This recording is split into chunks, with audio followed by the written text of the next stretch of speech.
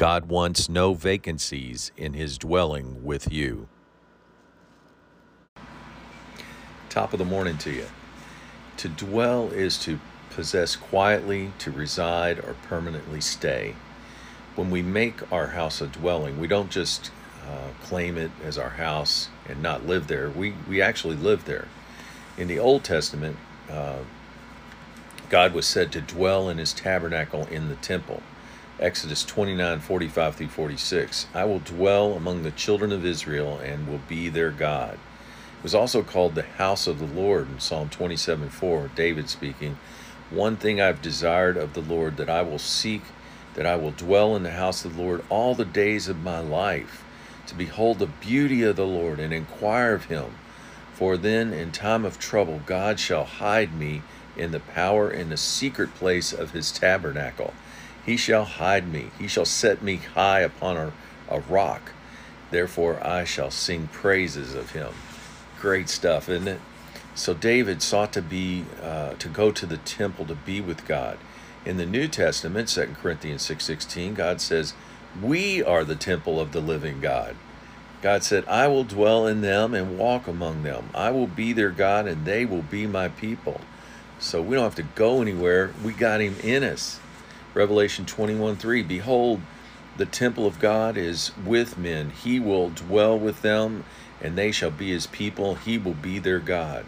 1 John 4:13, by this we know we abide in him and he in us, because he has given us his Spirit. Acts 5:32, the Holy Spirit is a gift from God to those who obey him. 1 Corinthians 6:19, or do you not know that your body is a temple of the Holy Spirit who is in you? So why is dwelling in God and he in us so important?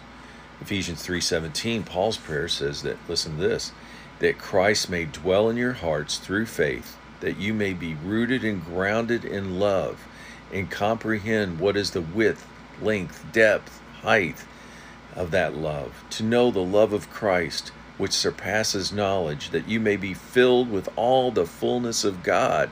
What great stuff! Be filled with all the fullness of God.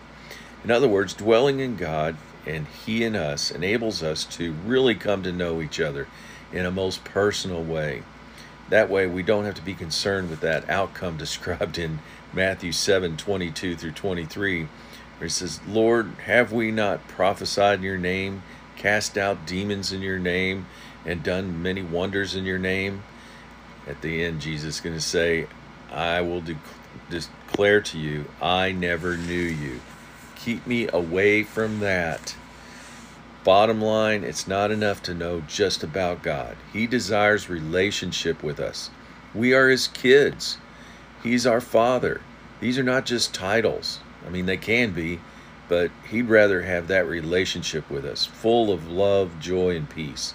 So don't miss out on this experience right here on earth. You don't have to wait to go to heaven to have this. It's right here. So if you are saved, it requires trust, spending time in God's Word and in prayer, and allowing Holy Spirit to pour out God's love into our hearts, as described in Romans 5:5.